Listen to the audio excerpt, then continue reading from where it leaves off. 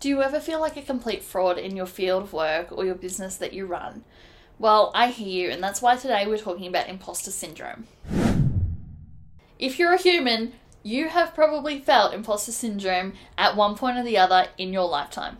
So let's jump into it and let's have a chat about imposter syndrome. So what is imposter syndrome? Imposter syndrome is self-doubt. It's the feeling of being a complete fraud and not worthy of the successes that you've made. It's the feeling that all your achievements are by luck and that you don't deserve it. Does any of that resonate with you?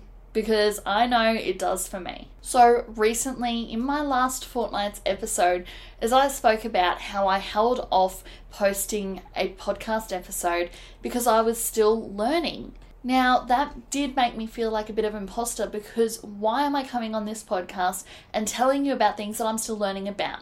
Well, here's the reality. Even the most talented, successful, knowledgeable people are still learning things every single day. This doesn't make me an imposter. We'll talk about this shortly, about how I actually know that I'm not an imposter in this field. Every business owner and entrepreneur feels this way at some point or another. Whether it's surrounding one specific thing or whether it's surrounding your whole career. Now, Forbes described it as an entrepreneur, you are still continually learning and pushing yourself to a place you've never been before. If you don't feel like you're an imposter at some point or another, you're probably sitting in a place that you know everything about and that you're comfortable in.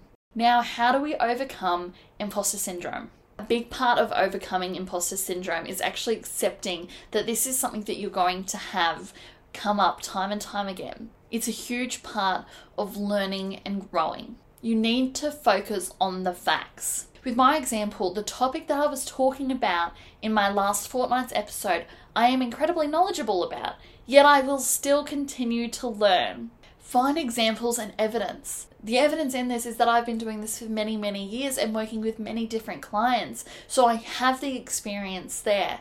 However, things change. In the example from last fortnight's episode it's a new scam going around. And I'd only found out a couple of weeks prior to that fortnight's episode going out.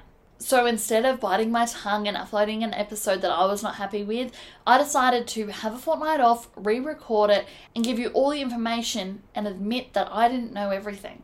A massive thing I encourage you to do is to not hide the feeling of imposter syndrome. Speak about it. Someone could be going through the same thing as you, of feeling like you're an imposter. Now, imposter syndrome is usually due to the fact that you're comparing to someone. Well, what if someone's comparing themselves to you, and then you open up that you're struggling with imposter syndrome too? It'll be this domino effect where everyone will acknowledge that it is something that we'll still continually feel, but it's not something to be ashamed about. And lastly, I want you to celebrate every achievement.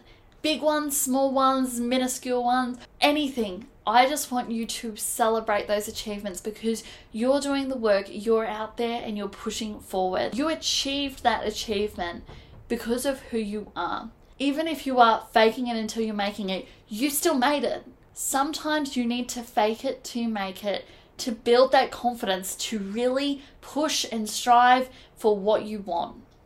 And eventually it'll give you the confidence in the future to do it without faking. For myself, I'm incredibly anxious about coming onto a camera and speaking in a microphone. Then I have to listen to my voice for the next few hours editing, and then I publish it. It makes me so incredibly nervous that people are going to be seeing this. However, for me, I know that these podcast episodes and the videos I post on YouTube can help someone.